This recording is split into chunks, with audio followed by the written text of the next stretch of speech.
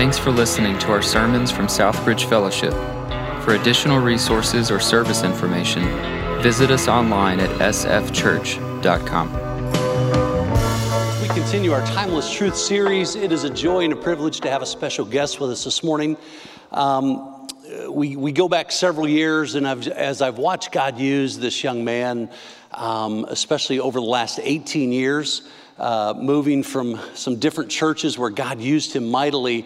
God called him to the Tulsa area in about 2003, stepped into a small church and basically just started all over, and kind of with an intentional plan.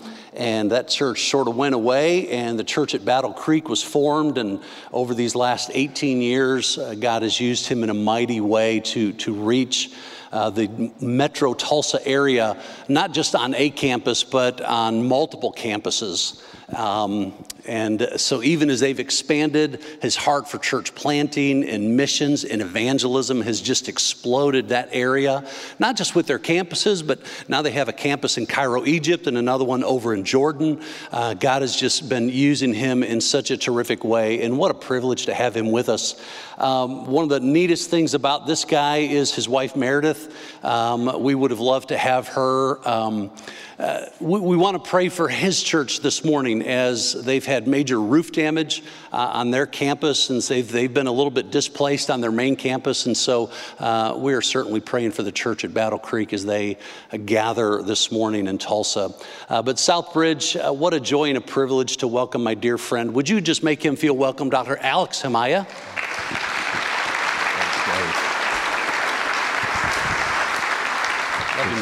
Love you too. Can we pray for you and your church back in Tulsa? Please. Fast before we gather. Father in heaven, as we dive into your word, I thank you for Alex. I thank you for his ministry. Pray that you will use him here in the life of our church mightily this morning as you speak through him. But Lord, we pray for his church family. I know part of his heart is there this morning too, with his family and his extended church family as they gather on multiple campuses. Displaced this morning, Father, I pray that you would just meet them in a mighty way this morning.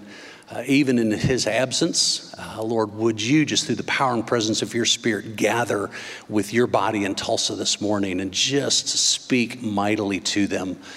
Father, thank you for this faithful servant. I pray that you speak through him this morning in Jesus' name. Amen. Amen. Amen. Thank you, Dave. It's good to be with you, and I do covet your prayers. In fact, we are facing probably the greatest challenge I've faced in the last 18 years at our church in Tulsa, and people, contractors and attorneys have been discussing numbers like $50 million to fix our campus. Our main campus, where about 40% of our church attends, and so we took 4,000 people and went portable last week into a high school, and are trying to figure that with about 4 days notice on trying to figure that out. Portable churches, somewhere between 3 months and a year it takes to plan it, and we gave our teams 4 days to figure it out and move, and had Dave not been the one that invited me, I would have stayed in Tulsa this weekend. Dave and Leslie and I, we were figuring it out last night. We go back like 30 years. And I was a college kid, and my wife Meredith at the time, we were dating, and Dave and Leslie took us in, and we spent a lot of time in their home and went to eat with them on a regular basis, and quite honestly, God used them to change the trajectory of our lives and our ministry, and we're extremely grateful for them. They are relational to the nth degree, and they walk in faith, and they love the Lord, and so God has used them and is continuing to use them. And I watched even last night in their home while they had another couple in their home, and just used their home to watch God do incredible things. And typically, my first time in a church as a guest, I would share my testimony. And I would make you laugh, and I would build a bridge and draw you in. But I actually am not going to do that today. You have to have me back if you want to hear my amazing testimony. But I really feel led by the Holy Spirit today to jump into Old Testament passage, 1 Samuel chapter 17. If you got your Bible, jump there, and let's look at this text today. This Old Testament text is probably the greatest known of all of the Old Testament texts. Maybe it's the greatest greatest known of all the Bible stories. As Nikki said earlier, this is the story of David and Goliath, and that phrase is used everywhere in our culture, in sports and Olympics and business, all kinds of places. People who don't know God or love God, that don't know God's word, don't know the story of David and Goliath, use the phrase David and Goliath. And what I want you to see today is these Old Testament stories are not just stories, but they're types and shadows. They're types and shadows of what God would do in the New Testament and what God would do in the church era and what God wants to do in our lives today. And here's the main reason that is true is because you are not a physical being with temporary spiritual experiences. You are a spiritual being with temporary physical experiences. That you are a spirit. That's who you are. That passage that Nikki quoted earlier about the sword of the Spirit, the sword of the Word of God is able to discern between the soul and the spirit, is an amazing truth when you think through that you are a spirit that has a soul that lives in a body.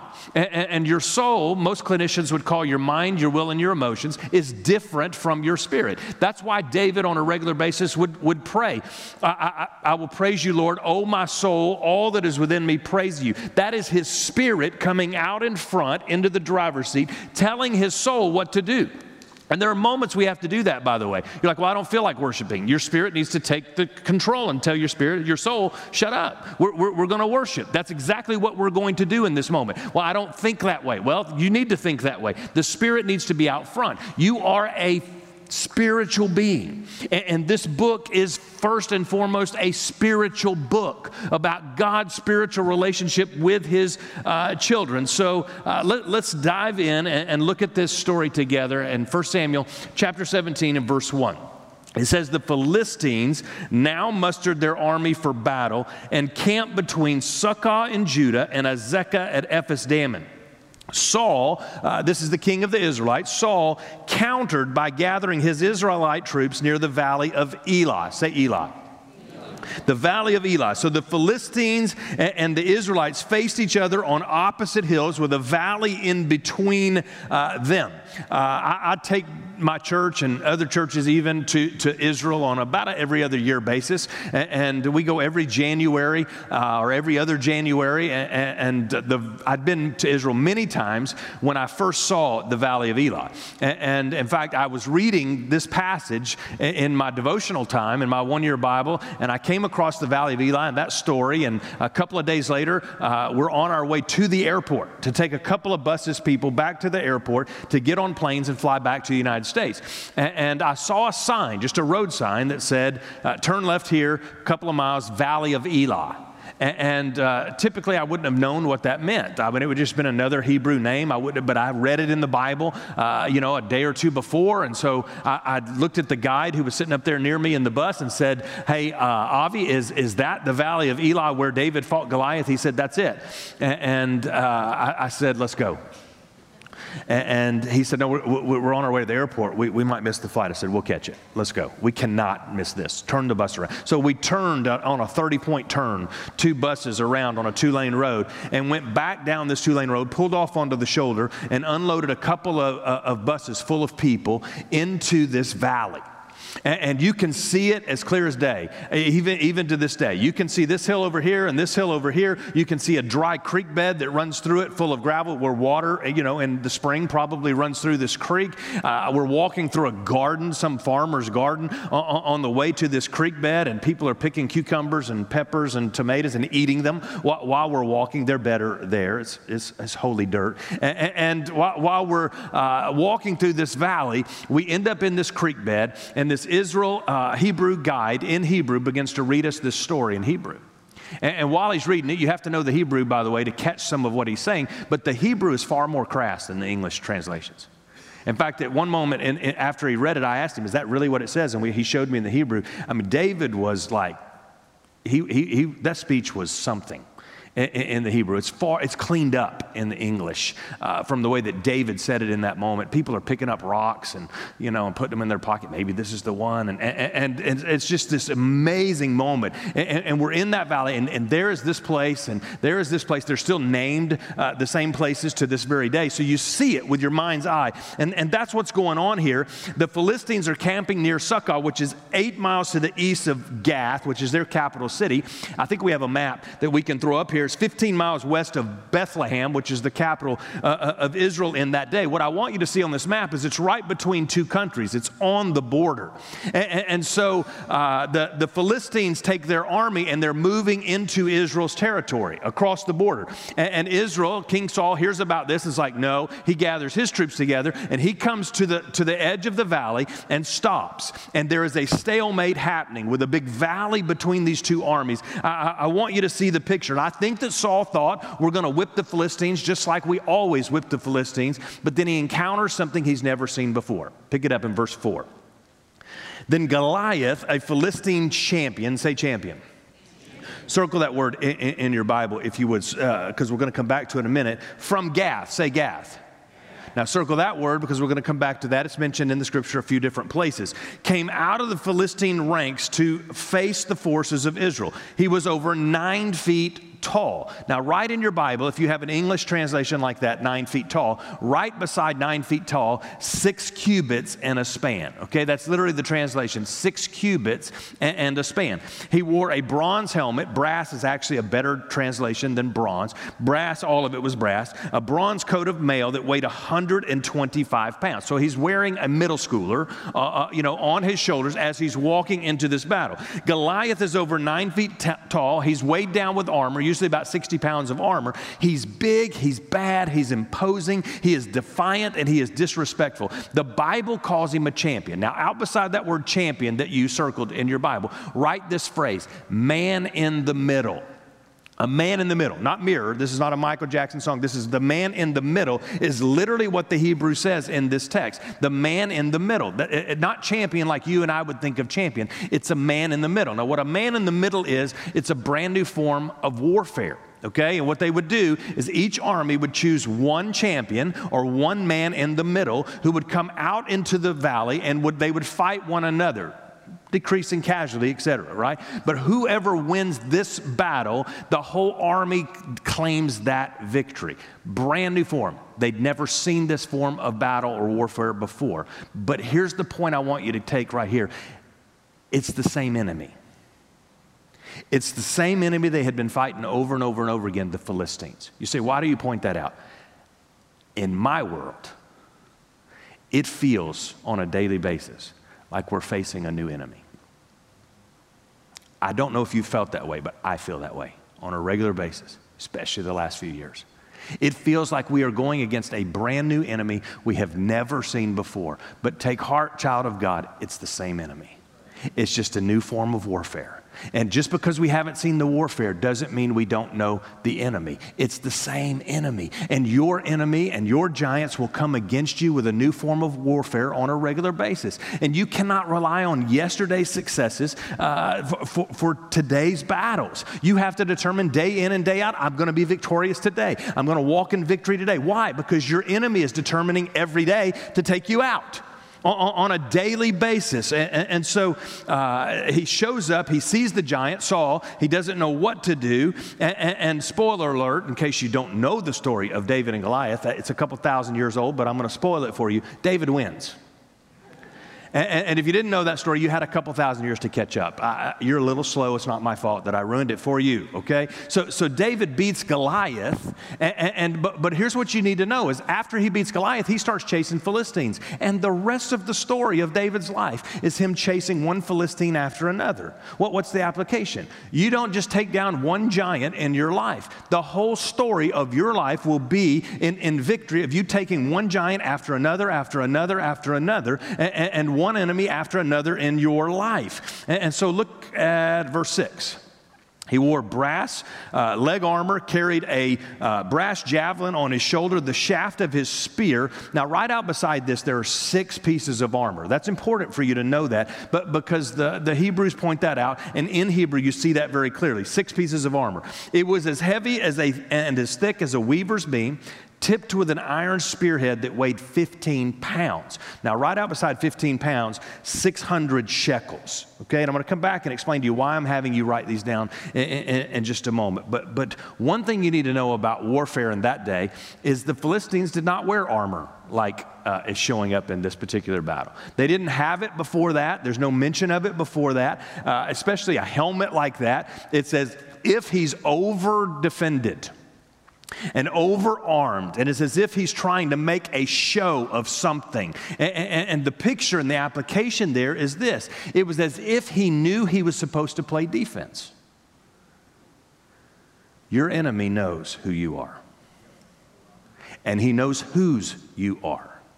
And he is more aware of your capacity and who lives within you than you are aware of your capacity and who lives in you. And he knows he's going to play defense against you if you will get it together and use all that is at your disposal. He knows that. But he puffs himself up and beats his chest and tries to make himself appear stronger than he is. And he's fear-mongering. And what the enemy does in your life and in my life is come shouting this war of words, trying to make us afraid. But he knows who you are, and he knows whose you are, and he knows that ultimately he's going to play defense. And so he wants to make you believe that he's stronger than he is. Another thing really interesting in this text is Goliath is only referred to as Goliath twice in this whole story. The other 27 times he's referred to as just the Philistine. Why?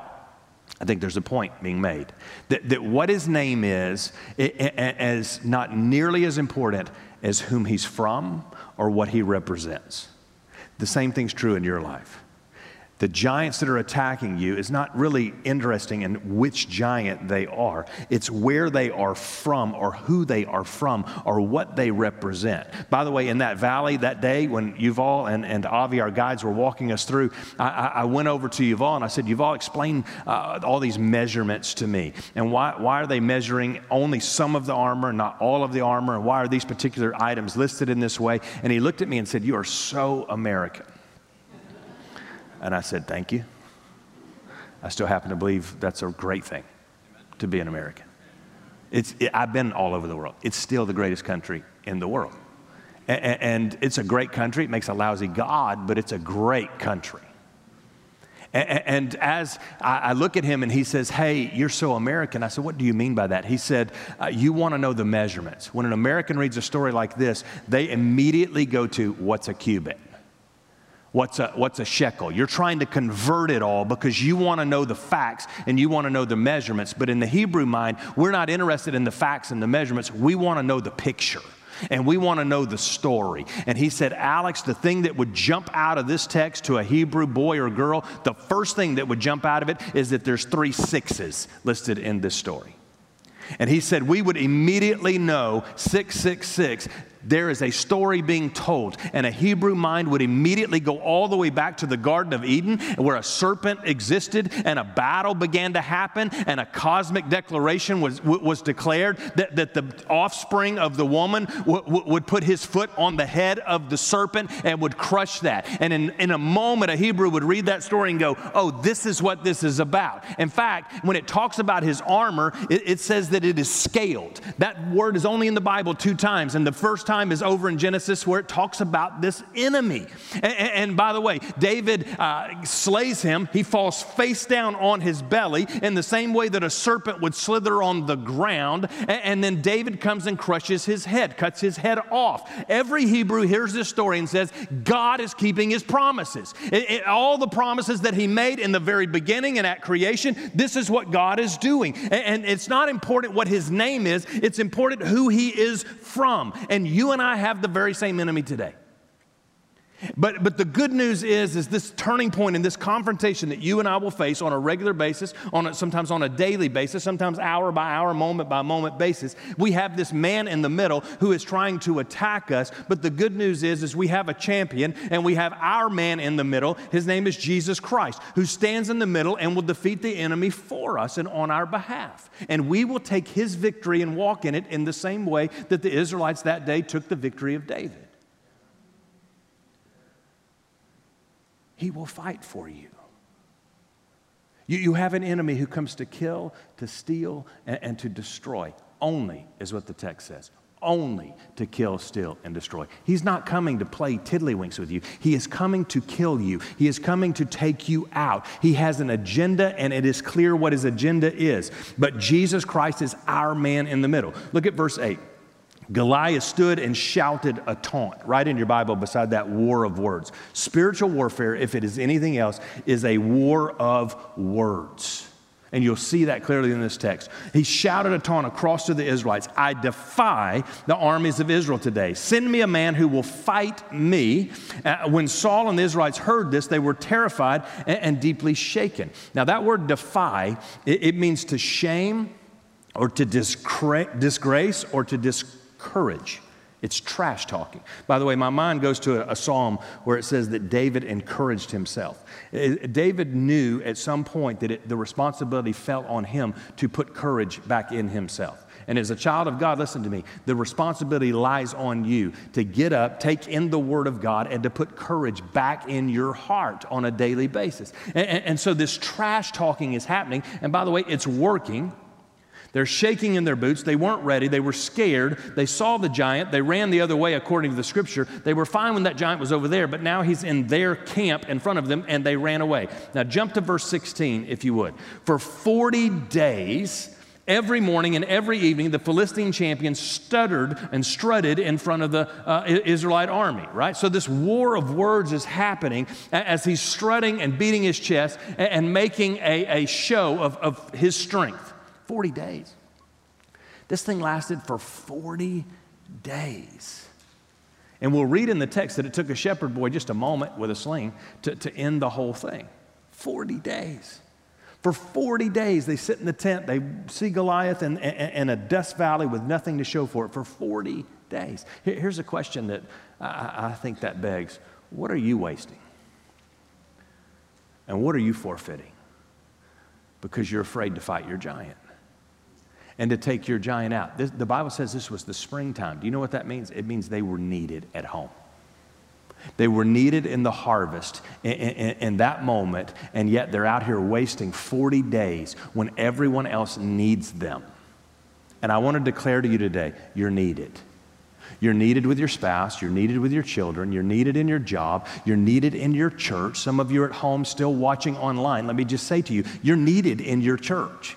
You're needed. You need to come and serve. You need to come and take care of children. You need to come and greet people. You need to come and usher. You are needed. You're needed in this day. You're needed in this age. You are needed in this culture. What are you wasting and forfeiting because you are afraid to fight your enemy? Listen, David is going to take this thing on all day long. I love his response because his response is, nothing's going to stop me. Look at it, verse 28. But when David's oldest brother Eliab heard David talking to the men, he was angry. What are you doing around here anyways? He demanded to his brother. He's trying to say, you can't do this, David. You're a boy. We're grown men. We'll handle this. This is no big deal. As part of what he was saying to David, we'll handle this. It's no big deal. We do that to ourselves all the time, don't we? We do that to others. We allow others to do that to us, to say, hey, that's no big deal. That lust thing, it's not a big deal. Everybody deals with that. One day you can tackle that. No big deal. I don't have a drinking problem. I can stop anytime I want. That addiction, I can get that under control. David knew this giant's not going away on its own, that he was going to have to cut its head off. And they were willing to do nothing, to waste their lives with nothing to show for it. And David knew this could be the biggest battle of my entire life. I'm going to show up And I'm going to watch and see what God will do. Now, let's get to the heart of the story. This is where the whole story, the climax turns. This is like the fight scene at the end of the movie, right? Like the best part of every movie. I'm a drama freak. Like, I love drama. In fact, in songs all the time, I'm like with our worship leaders, I said, hey, just do the bridges. Like, I'm really not all that interested in all those. Just go bridge to bridge to bridge. And they're like, you don't understand anything about music. And I'm like, I know, but I understand people. And so let's just, let's do this. I love the fight scene. I love the climatic. In fact, there's a movie. If the movie doesn't have the fight scene or the battle, we don't even call it a movie in my house. It's a chick flick.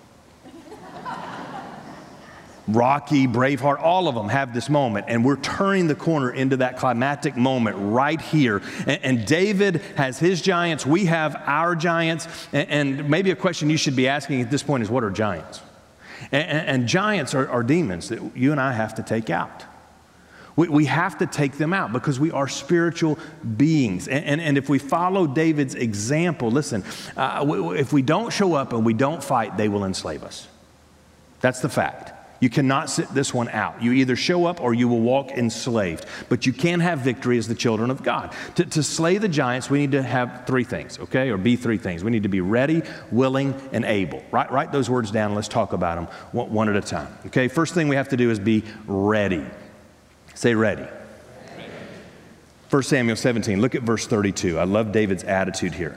Don't worry about the Philistines. David told Saul, I'll go fight them. I'll fight them. David was ready, and he wasn't worried about what anyone was going to do around him or what they could run and hide if they want to, but he was victorious because he was ready. Now look at Saul's response to David, okay? This is King Saul, verse 33. Don't be ridiculous, Saul replied. There's no way that you can fight this Philistine and possibly win. You are only a boy, and he has been a man of war since his youth. But David persisted. I've been taking care of my father's sheep and goats. When a lion or a bear, you could write beast of the field next to that because beast of the field in the Old Testament are always types and shadows of the demonic, always. The beast of the field. When the beast of the field comes to steal a lamb, do you see the type and shadow? That's exactly what the beast of the field and the giants want to do today, is to come steal one of God's sheep, one of God's lambs, to come and take from the shepherd. The good news is we have a shepherd, right? Who is a good shepherd. And he's with us and watching over us. I go after it with a club and I rescue the lamb from its mouth. If the animal turns on me, I catch it by the jaw and I club it to death. I've done this to both lions and to bears, and I'll do it to this pagan Philistine too, for he has defied the armies of the living God. And what you see is here is that he's ready. You may not know this, Saul, but I'm a shepherd. Well, so what? He's a man of war. No, I defend the sheep on a regular basis. I take out beasts of the field on a regular basis. So what? This guy is a killer. He's been trained. So have I. And I've been training for this my whole life, was David's perspective. That all of my experiences have got me ready for this moment. In other words, God's commands are God's enablings. He's not going to let me face this giant today if he hasn't prepared me yesterday for this giant. Write this down. Write this down. That part of being ready is examining your past. Examining your past. We all have moments in our past where we've succeeded. And we all have moments where we've failed. And those things have shaped you. Those things have made you vulnerable to certain giants in this world. And we have to be honest about that. And as we're honest about that, we walk in truth. Look, I'm honest about things that I was exposed to as a child. And so when I walk into battles, I know what I'm walking into. I have a prayer that I pray. Every hotel room I ever walk in, I'm in a lot of hotel rooms. Every single time I walk in, I pray. And I pray over that room. And I say, God, I don't know what happened in this room before. I don't know what's in this room today, but I rented it, or it was rented for me, which makes it mine, and I belong to you. I belong to the Holy Spirit of God, and therefore this room belongs to the Holy Spirit of God. It is now the temple of the Holy Spirit. When I walk into this room, I want you to win every battle in this room. Whatever's on the linens, whatever's on the sheets, whatever has happened in there that did not honor you, it has to go in the name of Jesus Christ. Why? Because I know what happens. I don't turn the TV on ever, never when I'm in a hotel room. Why? Because I know there's stuff on there that would be a problem for my heart. You say, well that sounds like, like you're not very mature. No, I'm the opposite of immature. I'm mature enough to know where an issue lies and where a battle happens, where those things can take out the children of God. And so you got to be honest about those moments. You have to say on a regular basis, that's not good for my heart. So I will not watch that. I will not go there. I will not participate in that. Why? It's not because I'm afraid. It's because I want to win on a regular basis. And you have an enemy who is very sly. And because of the failures in your past, you have certain vulnerabilities. You have certain temptations. There are certain giants that could take you out at a moment's notice if you're not careful and paying attention to the battle at hand. And you got to walk in repentance of old mindsets. You got to walk in repentance of old temptations. You got to walk in repentance and confession and forgiveness. It's a three-legged stool. One of my kids came down just yesterday, my 17-year-old son. And he said, man, I just had this spiritual warfare thing happening to me in my bathroom. And here's what I felt like the enemy was saying to me. And he said, the enemies told me they're going to come back and kill me. And I said, son, look, they're liars. Every time they come with a lie. Now, let's just pray. And we got on our knees on the back porch. This is yesterday morning. And a 17-year-old boy who is a state champion as a junior in 2 track events. And he is crying, saying, look, this war is real. And I said, son, we're going to pray a 3-legged stool. And it's a 3-legged stool every time. It's repentance, confession, and forgiveness. And if we'll stand on that stool of repenting and turning away from the things of this world and our enemy, and we will confess and say the same thing about it that God says about it, and then we will walk with forgiveness towards those who harm us and those who hurt us, then we will stay clean before the Lord. Listen, we have to be honest, but it's how we view our past that's important. There are moments where your worship was amazing. There are moments when your prayer life was amazing. There were moments where you felt like God was using you in a great way. How you view all of that, and all of that, win or lose, was a prelude to the day you have today, to get you ready for the day that you have today. And I would encourage you to journal as a spiritual discipline in your life. And all of the men just checked out. And let me just say to you, I get it. I hate it too. What I use is a 5-year journal. What that means is on each given day, I can write 5 years worth of material on 1 page. So this makes me feel like a winner because I write 2 or 3 lines. But I can see what I was thinking 1 year ago, 2 years ago, 3 years ago, 4 years ago, 5 years ago on that 1 page. And let me tell you why this is so crucial. Because especially when you have a victory, you need to journal it. Because what's true for all of us is that your enemy and my enemy, every moment we walk into a battle, he wants us to forget every victory that God has ever given us. And he wants us to remember, and he'll bring it front and center like a highlight reel of every failure we've ever had. And part of walking in victory is examining the past. What has God saved you from before? What has God rescued from you from before? You need to know about facing your giants. Not only has God equipped you, he has deemed you worthy to face that giant, or he wouldn't let it in the ring with you. He deemed you worthy to face that giant. Beyond that, your giant and your enemy has deemed you worthy of his effort, energy, and time to attack you. Why? I don't think he knows the future, but I think he senses potential. He knows the potential that is in you as the child of God. And the enemy and your heavenly Father have deemed you worthy of this attack. 1 Peter tells us that it's a privilege to be attacked for our faith. Privilege. David was ready, but he needed to be more than that. Number 2, he needed to be willing. What does it mean to be willing? Being willing, if being ready means examining your past, being willing means trusting God for your future. Look at verse 37. The Lord who rescued me from the claws of the lion and the bear will rescue me from the Philistine. Earlier in the scripture it says each day Goliath would come out and taunt them during their morning prayers, their Shema. They're praying the Shema on a regular basis. And look at what happens. This story, we call it the story of David and Goliath, but what I want to point out to you is it could have easily been called the story of Goliath and Saul. Saul was the king. And Saul had his chances, right? In fact, he had 40 days of chances to fight this giant, to take this giant out. But he sat down, and when he sat down, David stood up. When he ran, David ran forward. It's the difference between Saul's and David's.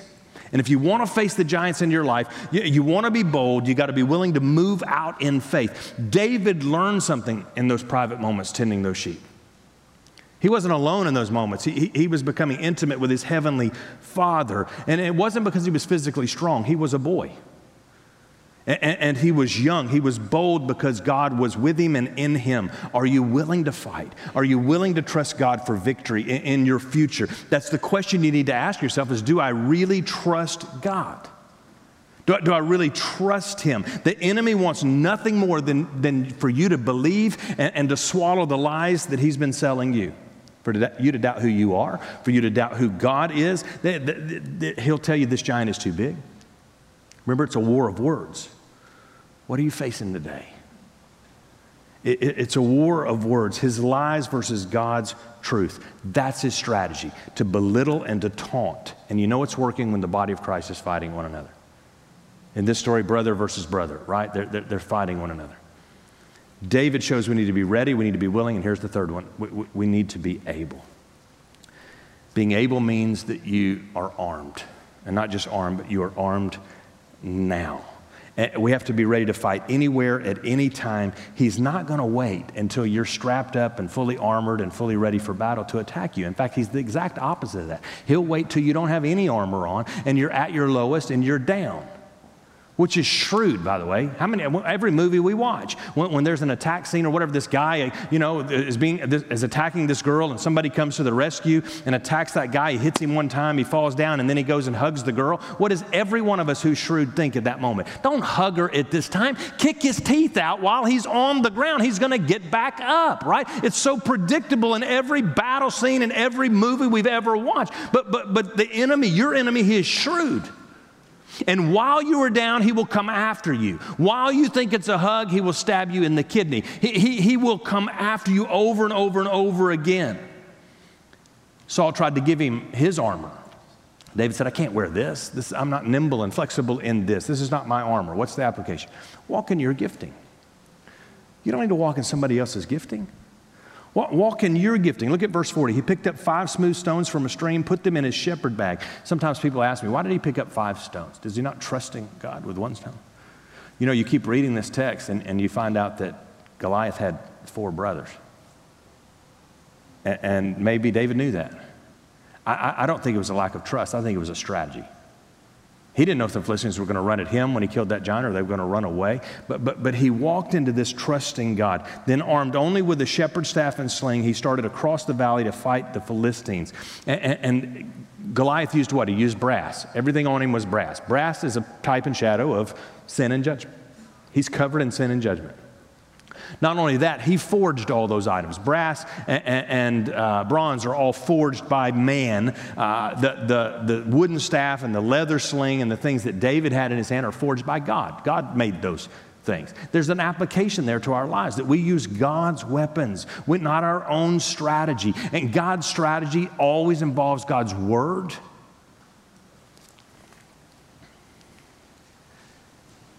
One time in that valley, Yuval, our guide, took out a sling and showed us how to do it. And he spun it around his head and just flung the rock. The rock went out of sight. On another trip, we clocked that at 240 miles an hour coming out of that sling. Every Israeli soldier today serves compulsory 2 years. Every kid, boy and girl. That's why it's still the safest nation in the world, right? Because you'll encounter a 17-year-old girl and she will take you out. And they all know what they're doing, and they all still carry to this day symbolically a sling in their pouch, all the way back to David. But do you remember when Jesus went face to face with the devil? And at every front and every encounter, he said, "It is written." He had an "it is written" in his heart, in his mind, and on the tip of his tongue.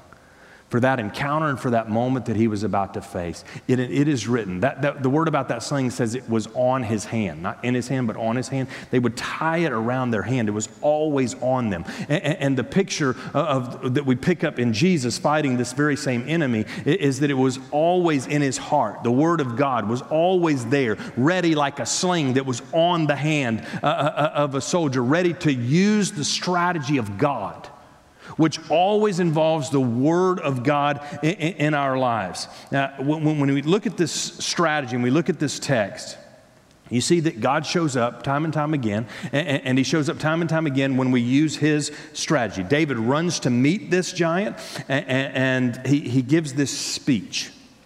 This speech is amazing, by the way. I mean, it's amazing. When my children were little, babies, when they were babies, like 2 years, two and a half years old, I taught them this speech. And one time Meredith came home, and our oldest was like 2.5 years old. She is cute as can be, and just golden skin and golden curly hair, and she's standing there in her little linen dress on the kitchen counter. And she walks in, Meredith walks in the kitchen, and she says, "Hey, Mommy, watch this." And she looks, and she goes like this, You come to me with a spear and a sword and a javelin, but I come to you in the name of the Lord. And she's waiting on me to clap, and I'm clapping for her. And she finishes, and she says, "Mommy, was that good?" And Meredith says, "That's good, honey." And she's looking at me like, "You're crazy to teach this baby this." But it got even better, because when this 2.5-year-old girl then looked across the kitchen and said, "And I will cut your head off, and I will feed your carcass to the beasts of the field and the birds of the air." And she begins to give this. Meredith looks at me and is like, "You are demented. Why are you teaching a 2.5-year-old girl this Bible verse and this speech?" And what's the application? I said, "I'm going to tell you the application. One day a boy is coming." And she will be able to say, "You're coming to me with a spear and a sword and a javelin, but I'm coming to you in the name of the Lord." You're not even close. Amazing speech that David gives. Look at it. "You come to me with a spear, a sword, and a javelin, but I come to you in the name of the Lord of heaven's armies, the God of the armies of Israel, whom you have defiled. Today the Lord will conquer you, and I will kill you, and I will cut off your head. Then I will give the dead bodies of your men to the birds and the wild animals, and the whole world will know that there is a God in Israel. And everyone assembled here will know that the Lord rescues His people, but not with a sword or a spear. This is the Lord's battle, and He will give you to us." Here's one thing I want you to see in this text. The whole battle took just a moment, just a second. The battle's not even half as long as the speech. Why? It's a war of words. And your enemy is coming to you in your heart and in your mind with words that don't line up with the very word of God, of who you are and whose you are. The Lord will be the source of your victory. And Jesus is our man in the middle. In fact, He hung between two thieves on a cross in order to buy that victory for you and for me. And church, I don't know where you stand on all of this today, but I in our culture, we got to go back to the truth. And the Word has to be in the driver's seat. And what's happened to so many of our brothers and sisters is they have reason, and they have tradition, and they have kindness, or they have politics, or they have this opinion or that opinion. And what's happened is they put all of those things in the driver's seat. The Word is still on the bus. It's the reason it still sounds okay. But when the Word is not in the driver's seat, there will be a fork in the road. And we got to go back to the truth. And the truth is that we are spiritual beings. And our battle is not physical, it's spiritual. And we are facing spiritual giants today. And it feels like it's new warfare, but it's not. And the strategy is still the same that the church has employed for centuries and centuries and centuries. But the enemy is really sly. And he has made it unkind to attack him and our culture. All the while, he's attacking us. And we're afraid to attack him back. And we don't need to be afraid. We have a man in the middle, our champion. His name is Jesus, Yeshua HaMashiach. And he wants to fight your battles. And so I want to lead you in a prayer. This is only for the children of God. Apart from a relationship with Jesus, you can't participate in this prayer that I'm about to pray. And if you need a relationship with Jesus, I'll hang around here at the front in between services, and I'll talk to you, and I would love to help you into a relationship with Jesus. But for those of you who do have a relationship with Jesus, And you're sick and tired of being sick and tired. You're sick and tired of being the whipping child. You're sick and tired of doing well. Oh, there it is again. I fell again. You're sick and tired of those kind of losses in the spiritual realm. I want to invite you to pray with me. In fact, if you want to pray with me, would you just stand to your feet all across the room? Even if you're watching online, just stand to your feet unless you're driving a car. Just pull over on the side of the road if you're driving. And I just want you to hold your hands like this as a symbol to I'm surrendering. And I'm going to lead you in a prayer. It's not magic, but it's warfare. And I want you just to repeat after me, but I don't want you just to repeat words. I want you to pray to your Heavenly Father. And I want you in some instances to make a declaration to your enemy about who you are and whose you are. And so with your eyes closed, your hearts open, your hands out, would you repeat after me and say, as God, as my eternal witness, my Savior, my Judge, I affirm that I am a child of God who has been purchased by the precious blood of Jesus. I confess Him as my Lord and my Savior, as one completely acknowledging and accepting the finished work of Christ on the cross for my redemption. I now renounce all ancestral and genetic ties. As back as many generations as you have to go, God. On both sides of my family.